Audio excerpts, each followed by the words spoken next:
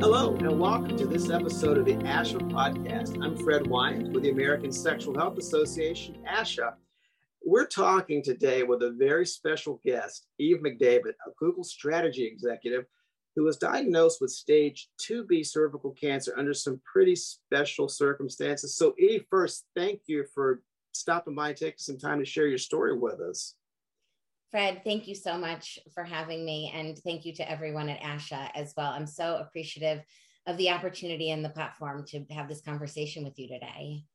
Well, I'm especially happy because I just cannot wait to jump in and talk about your story. It's so amazing. So you are a high-flying tech professional. And as I understand it, in January 2020, you were diagnosed with cervical cancer. And that happened to be 1 month before you were expected to deliver your second child.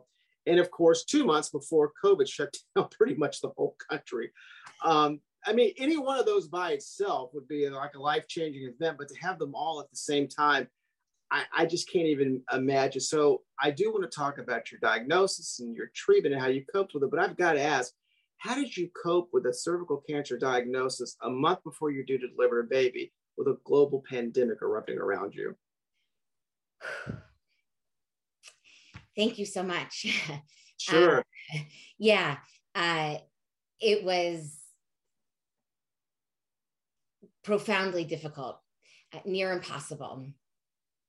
I will tell you, the experience of a cancer diagnosis, the experience of a cervical cancer diagnosis, particularly at a time when I was so vulnerable during pregnancy, and then to go through this really sort of confusing and overwhelming experience in becoming a cancer patient instead of becoming, well, at the same time as I was becoming a new mom, but not really feeling like that was part of my experience, was sort of something where your spirit separates from your body.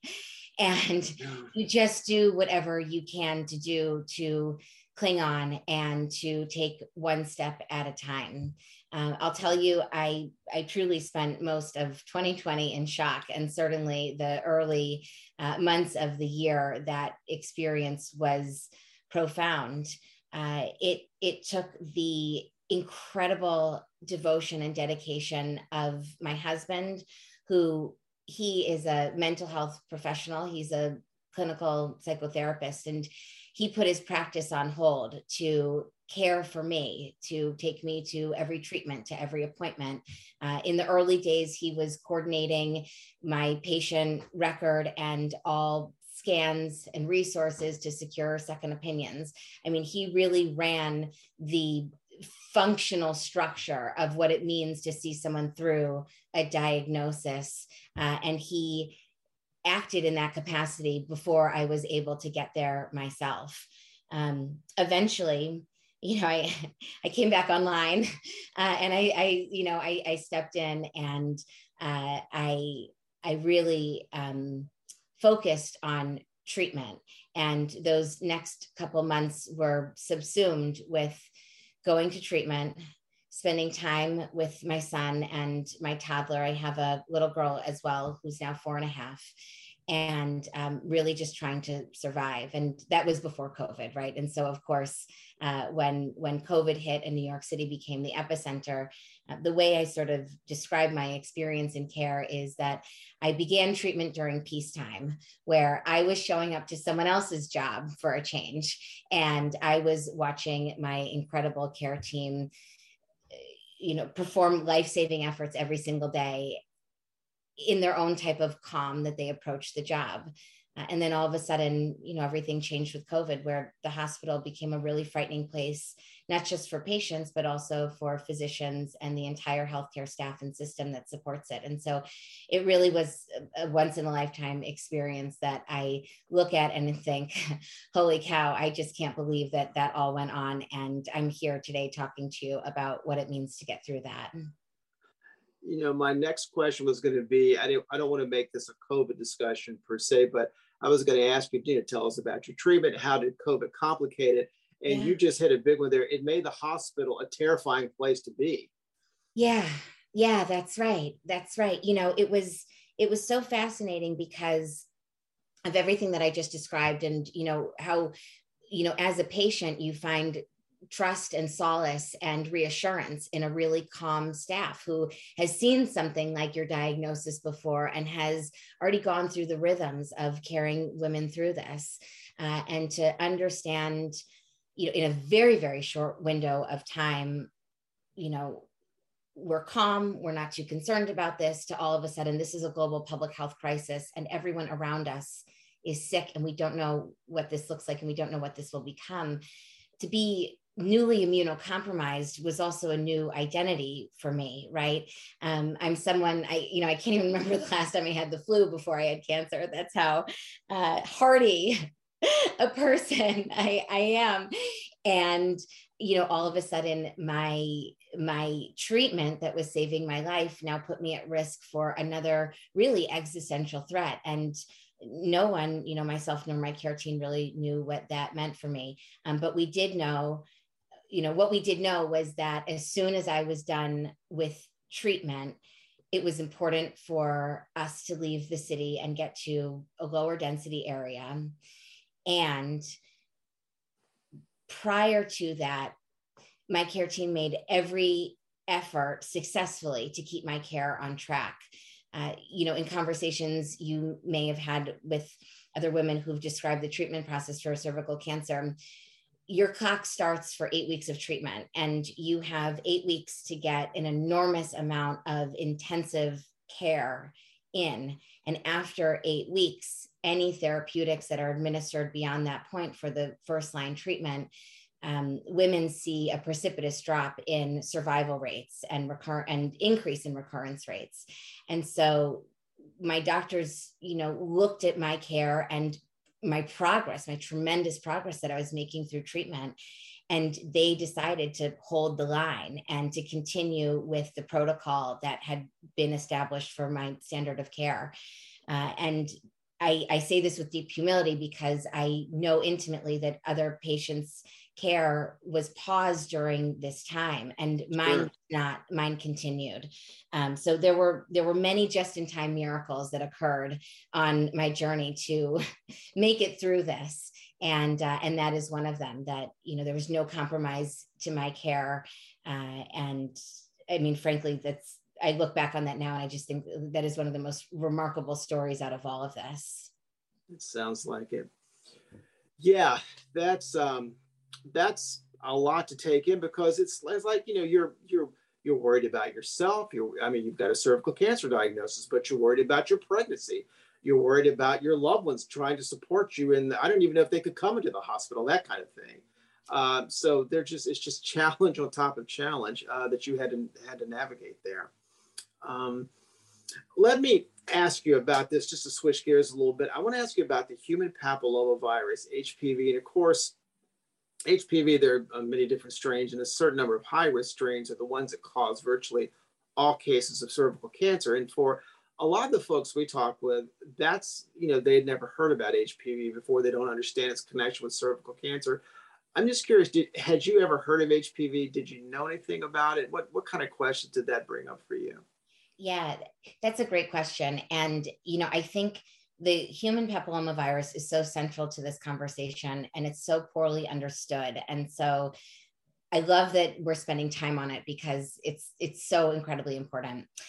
So I'll tell you, I knew a bit about the human papillomavirus. I had the human papillomavirus, HPV, as early as I began cervical cancer screening after becoming sexually active as a young adult. I was, I think, 19 years old when I was diagnosed with HPV, and I knew nothing about it. I'd heard about it in public school health education, but there was no connection to cervical cancer. And most interestingly, I don't recall a connection to the Pap test and screening. And so when I received this diagnosis, you feel like you're blown against the wall. Like, is this really bad? Is this really scary? Is this something to be ashamed of? Is this something to be frightened about? Yeah. Do I have to talk about this? How do I disclose this? What do I do with this information? And there was no real guidance around that dialogue. This was 15 years ago, right? And I'll say, even today, as I've stepped out and started to talk about my story and what it means to responsibly manage an HPV infection, which almost every person who's been sexually active has come in contact with HPV, exactly. has it, right?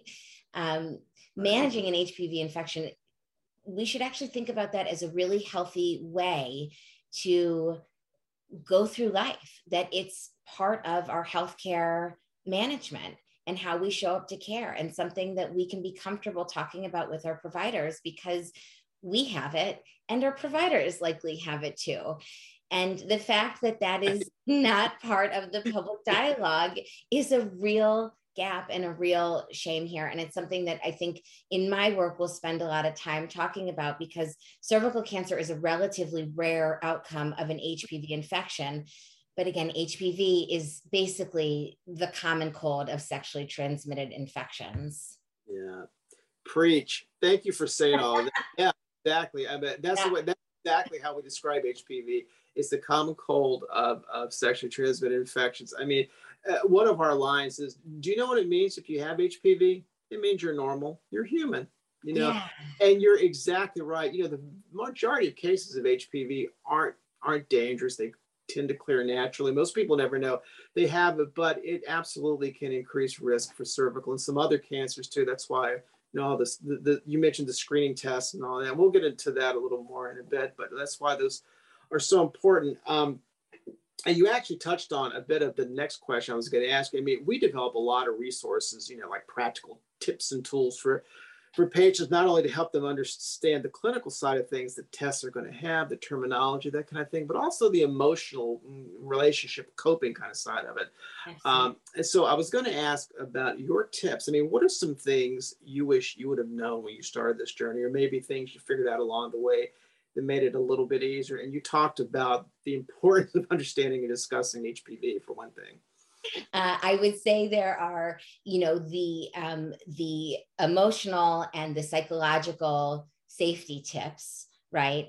And then there are the actual functional tips. What does a woman do to manage her care and make sure that if she has HPV and is at risk for developing cervical cancer, then she knows how to create a plan with her provider based on her risk factors to prevent cervical cancer, because cervical cancer is preventable, especially when it's detected early, which we can do. So the tips, okay. From an emotional and psychological safety standpoint, I would start by saying, or really echoing what you just said, if you have HPV, you are normal. I think the number one thing that prevents us from accessing care, even when we are fortunate enough to have the resources to do so, is to be able to talk about it. I think that the shame that we carry and the confusion due to the misunderstanding of what it means to have something that is so normal and is frankly a sort of standard consequence of sexual activity, right? Just as there are risks and consequences with just about any activity. This is something that it's important to know is real, know is normal, and know that you can use your voice to ask for help. Very good. Yeah, that's it. And finding the voice, you know, you mentioned the shame and stigma, and that's an impediment to somebody finding their voice a lot of times. Yeah, exactly. Well, let me go in another direction with this. So that's something on the patient side. What about with the healthcare providers? You know, we also develop a lot of resources for providers to try and just to help them have better interactions with the patients and patient counseling things. what advice would you have for healthcare providers as they're interacting with patients along the continuum of cancer care? How can they do a better job, or just make something more welcoming, or maybe a little bit easier? Yeah, absolutely. I think that's a great question. And the first thing I'll say is that having, worked in this space for the last, I would say almost year now, that I've really started to dig into what does it mean to talk about this? What does it mean to work with providers to start to look for the right solutions here? This is a really welcoming community that is hungry for change. I hear the way that providers respond to me when I share my story with them and my experience, and the looks on their faces when they realize how much additional burden a woman experiences because of the shame surrounding cervical cancer is probably troublesome for them, and they carry it with a heavy heart. And so I say this to, the listeners right now, to just know that this is a field that's searching for change as well. And I think that there's a really interesting patient and provider partnership that will help evolve the way that all of us go through this together. From a provider standpoint, I'll say this as well, though.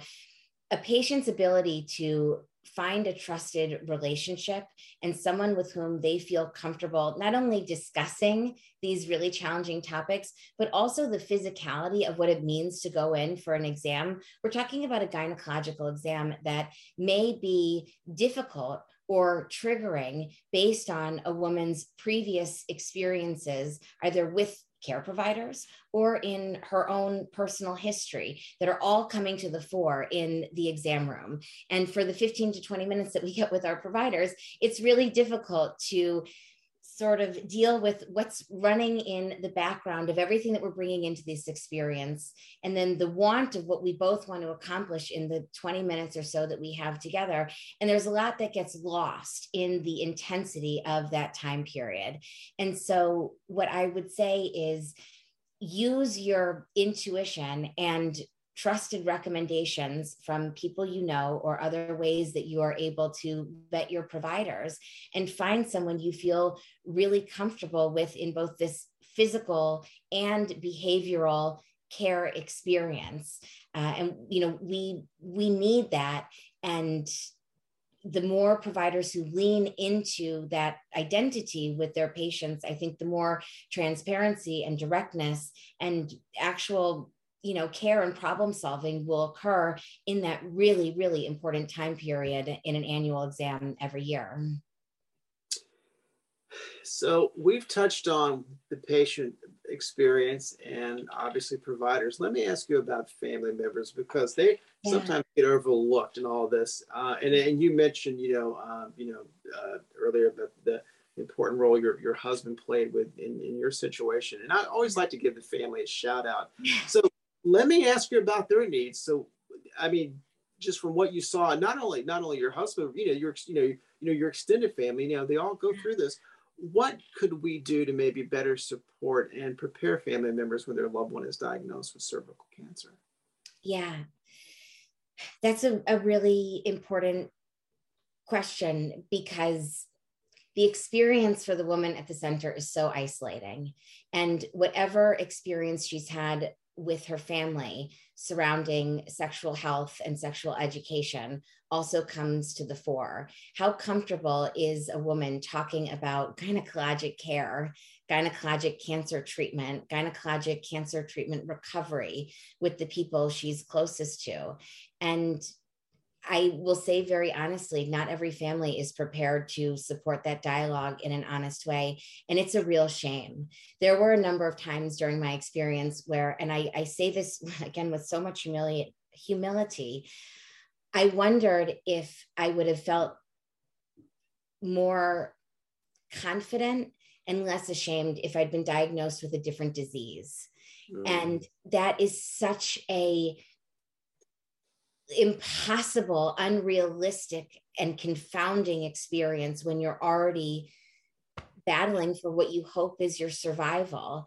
And so it's very important for a family to understand that this is a experience that changes a woman. Everything that she knows about herself in her aftermath of this experience will be different. And so my message to families is take a minute, let everyone take deep breaths, let everyone think a little bit about what their ability to participate both in the short and medium and long term of this journey looks like.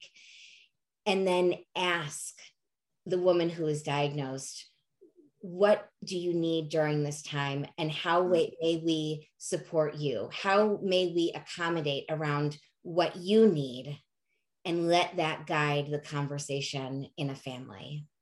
Yeah, it just really all seems to get back to dialogue, having conversations, and just, just simply asking, what do you need, or saying, this is what I need. It's easier said than done, but yeah, I like the way you lay it out there.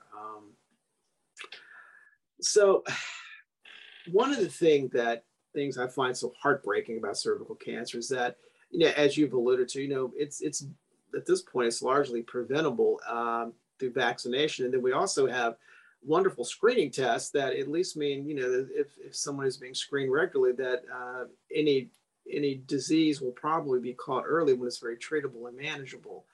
So it's so frustrating that we have these great tools and we just don't always utilize them. You have a lot of street cred, both as a mom and as a survivor. So let me ask you, what would you say to parents and young adults about getting vaccinated to prevent not only cervical cancer, but a number of other HPV-associated cancers? Absolutely. And I love the street cred I carry. So I'm going to lean into that right now. So as a mom, I'll tell you, I watched what this experience was like for my daughter. She was 2.5 at the time that I was diagnosed. And I thought really critically about this because I myself have childhood memories that date to just about before the age she was when I was diagnosed. And it was this really powerful moment of, oh my goodness, what is this like for my daughter? What is happening to her life right now? And in many ways, that single question became a thread that I started pulling on and pulling on and pulling on, and became the stream of a tremendous amount of personal and professional work that I embarked on in my recovery to ultimately be the type of woman and mom I owed it to her and to my son to become in the aftermath of this, if I was so lucky to survive. And I was. And so, I'll say that the things that we do with our children today have lasting impact. What we do now matters 10, 20, 30 years from now. 40 years from now, the entire span of their lifetime, and what they then pass on to their children. And so we as parents have an obligation to do the right thing for our children now and give them every opportunity to live a long and fulfilled life that is not cut short by preventable cancer. And I know there's a lot of divide on this issue. And so I'll change hats from being a mom to being a tech executive and talk about the research and the science and the data that's behind 20 years of effectiveness of the HPV vaccine. I think of a really inspiring conversation I had with Dr. Maria Trent, who is the chief of adolescent medicine at Johns Hopkins University. And she said to me, we have 20 years of evidence that this works. And I can tell you as a practicing physician, we don't see the cases of cervical cancer that we were seeing 20 years ago because we have a vaccine that prevents this. And I look at that, I look at research that's just come out of the UK that demonstrates where women who were vaccinated before they became sexually active, so between the ages of 9 and 13, the rates of cervical cancer among that cohort dropped 90%.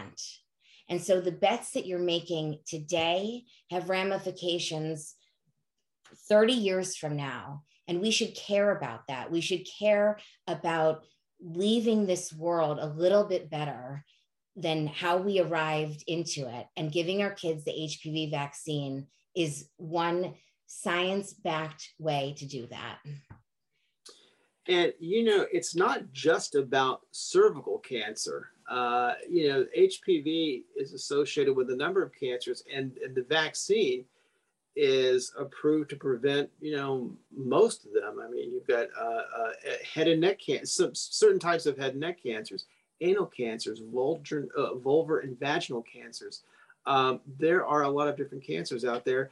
And it's something really, this is not even a gender issue. Regardless of gender, the HPV vaccine is recommended. And it works. I mean, and you're exactly right. There's excellent data. And one thing, I heard somebody say, "Do you know what childhood vaccines cause?" Adults. So, there you go. Wow. Yeah. Wow. Yeah. No, I mean, and Fred, I will build on that and say, we now have an opportunity that is so different because of COVID, meaning that as a population, I think we have an understanding of what it means to talk about a virus and the public health implications in a way that the layperson understands. And I look at COVID and everything that we've seen the world mobilize around. And I think, well, so much of what we've learned here is applicable in HPV. And it's exactly what you just said. It's indicated for people of all genders in childhood before they are sexually active. So, between the ages of 9 and 13 is when it's indicated. And as my oncologist says, she says, when you protect your son, you're protecting your daughter. And so we want to make sure that anyone who could become vulnerable or at risk for developing any HPV related cancer, which to your point affects both men and women, is protected. And we also want to reduce community spread. We want to make sure that when folks are sexually active, when that time eventually comes, when that time eventually comes, they have protection from an incredibly deadly virus that doesn't have to have any effect on them if they have that prior protection and prior immunity. And that's a very, very, very important consideration, because of course we don't want to have to talk about sex with our kids before they're ready for it, right? I think about my kids and I think about where they are right now. And, my daughter hears cervical all the time in my household. And I'm thinking, okay, so at what, she knows that the cervix is part of a girl's anatomy, a woman's anatomy. And so at what point are we going to have to talk about sex? And that's a real consideration. And I don't diminish that at all. And you don't have to talk about sex to give your kids a vaccine. You can decouple that and get to the talk that you want to have about sex on the appropriate timetable for you and your child when it's right for you. It does not have to be a conversation about whether you also deserve to have a vaccine for protection years from now. Yeah, and I like your point about giving the vaccine early. It's approved for both genders, ages 9 through 26. Actually, you can get it out to age 45 now, but the focus is primarily on 9 through 26. But when you give it early as age 9, you're right, you're getting protection in place before someone becomes sexually active. So, yeah, and you also mentioned earlier that, what we do now has an impact on our kids, 30, 40, who knows how many years down the road. And that's the thing with the vaccine. By giving them the vaccine now, you're getting that protection in place for when they need it down the road so that they don't develop these cancers 10, 20, 30 years down the road. That's it. Exactly. Exactly. Women in my generation, I'll say I'm in my 30s.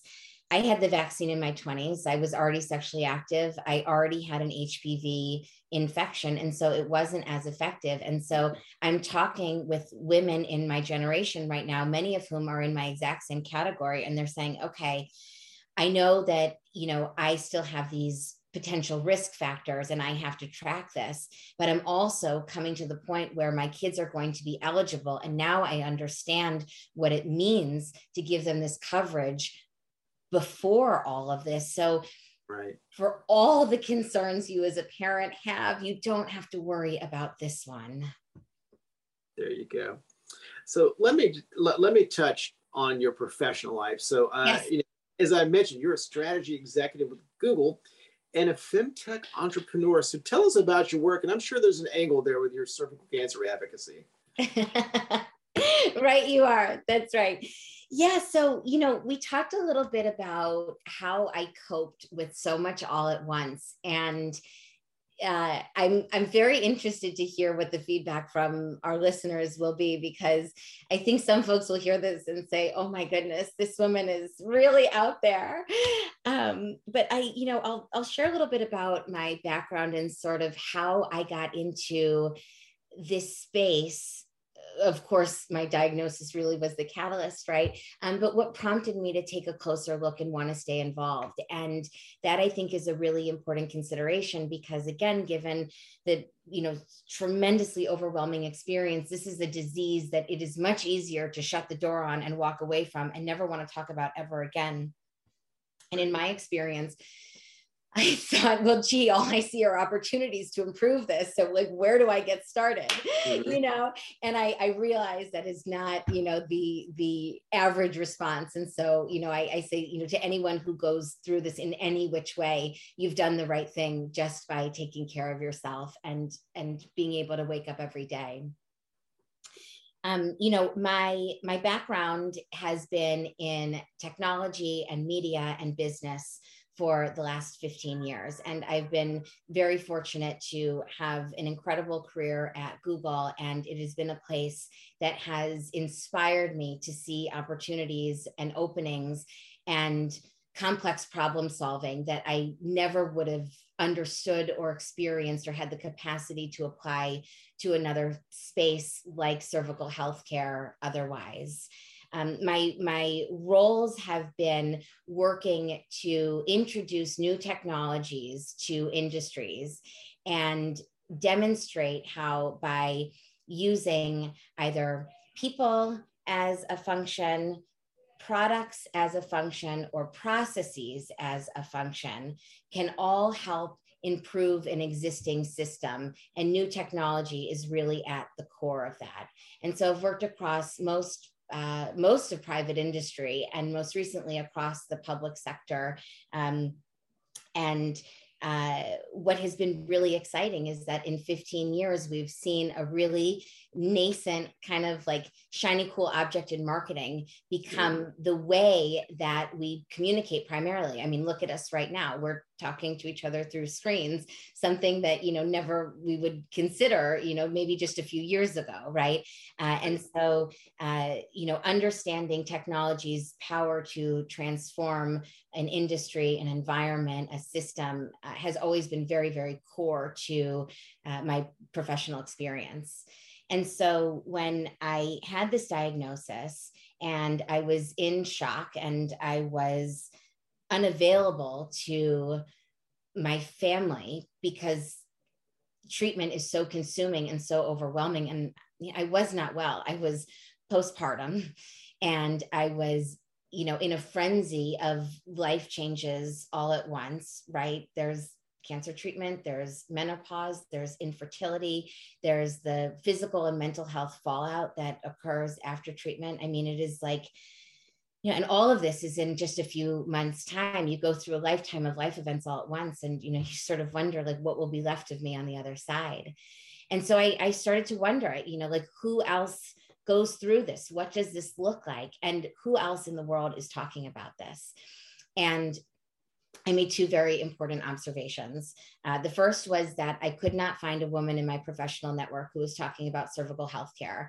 And I looked extensively. I found incredible stories of women bravely talking about their experiences on YouTube. I came across really powerful organizations like ASHA and like Survivor that have made it much easier for women to speak out about this. Uh, and still, I didn't see any women's leaders talking about cervical health care, talking about the Pap test, talking about the HPV vaccine. I thought, like, gee whiz, like, before I even knew about anything related to gynecological care, I'd heard about the Pap test when I was a teenager. So, like, where is a woman's leader talking on a platform about the importance of something that is so central to women's healthcare? It is just non-existent. And so I looked at this background that I had in technology, and also like dabbling in, product evangelism. You can tell I'm very comfortable on a stage. I'm very comfortable with the mic, right? And absolutely. I thought I can be a woman in tech who has just gone through this unbelievable experience that, again, is a relatively rare outcome of an incredibly common experience. And I can start talking about it, and I can just see what happens. And the response has been unbelievable. And I have to say, like, sometimes I'm like, oh my goodness, I'm talking about an STD on social media on a professional platform like LinkedIn. Like, what is what am I doing? Yeah, exactly. Like, how did I get here? And I think, hell yes, right? Like, yes, hell yes. Right? Exactly. So that is one work stream that I think is so important, is making this topic accessible and something that you can call up your girlfriend or your sister or your mom or your aunt and you say, hey, I'm going to get screened today. I'm due for my Pap test. I'm due for a vaccine. Have you done this recently? What do I need to know about this? And can you help calm my nerves? I want to make that conversation that we have among loved ones, among the women we love in our lives, so easy, so that we can take away the fear of everything else that may or may not follow in her journey. And I very, very much believe that that is possible with public dialogue. We've got Pap test, we have HPV test, we have HPV vaccines, and we have people like you who are talking. Will you give me one more hell yes? Let's do it on 3. 1, 2, 3. Hell yes. That's right. I mean, and Frank, that brings me to my second observation here, was that we have nothing but solutions and nothing but breakdown in this system. I thought if you look at prevention, screening, treatment, and recovery, who is the chief executive that oversees that entire system? Whose job is it to care about how a woman goes through this care continuum that begins at 20, 21 years old and goes through age 65 at least, depending on her sexual activity? Who is helping her through that journey, and who understands all the ins and outs of it? And that's where I get really excited about the potential of modern technology. When you look at the point solutions in so much of this cervical healthcare experience for women, a lot of this technology is very, very dated. The HPV vaccine is new in the last 20 years, but the Pap test, for example, is pretty similar to what it looked like in the 1950s when it was first introduced in a widespread way, right? The tools that are used in radiation procedures, brachytherapy, it's internal radiation that's part of standard of care. Those are from the 1970s, and their actual design dates back to Marie Curie's discovery of radium before the turn of the 20th century. So we're talking about a care system that is maybe a century old, that women are interfacing with without information, without confidence, with a lot of shame, and without the best that modern technology has to bear. And so my mission in the technical projects that I'm scoping to advance the solutions and streamline care and make care more accessible, my mission is to have cervical health care reflect in a safe way the best of modern technology. And I believe that women's outcomes will forever be improved if the technology that we use in our marketing tools, right, in the advertising tools that you use to get the message out about this podcast, right, if the level of sophistication that we used in some of that technology were reflective in the care experience that women have. I believe all women deserve that, and I'm on a mission to make that possible. And we have to make sure that all these patients understand what these tests do and why they're having them. Because, yeah, you're right. There's the Pap test. As I mentioned, there's an HPV test, which finds the virus itself. Sometimes you have one without the other. Sometimes you have them together. You know, there's the communication piece really is huge. So absolutely. And, you know, Fred, too, I'll say there is incredible innovation happening in this space. And that's what gets me so excited, is that I looked around to who was working on this, and I'm not the only one, right? Like, there's an enormous body of work and an incredible group of people globally who are experts in the fields of public health and gynecological health. And they are committed to eradicating cervical cancer. The WHO has developed an elimination initiative and is committed to eradicating this disease. And so when I look at, you know, the way groups are using artificial intelligence to improve screening and open up access to care, when I look at the way startups are improving the recovery experience and making it more humane and data-driven, I am so energized by all the great thought leadership that's happening. We just need to talk about it. We need to help women understand that this is an incredible asset. Your cervical health is an incredible asset to own, protect, and maintain through the course of your lifetime. And there will be incredible solutions to help you do that. Eve McDavid, you're a marvel. I mean, it takes so much strength and energy to navigate cancer. And when you had everything else you had going on top of it, so much respect now to you. I mean, thank you for taking your time to share your story and your insights to others who might be walking that path. You're the best. Thank you. Fred, thank you so much for having me. It's such a pleasure. And you can read more about Eve on her website, evemcdavid.com. So thanks to everybody who streams this episode. We appreciate you too. You check back with us often. We're going to have a lot of things we're rolling out. So we will see you next time. And we'll put the link to Eve's website in the show notes as well. All right. Until next time, take care, everybody.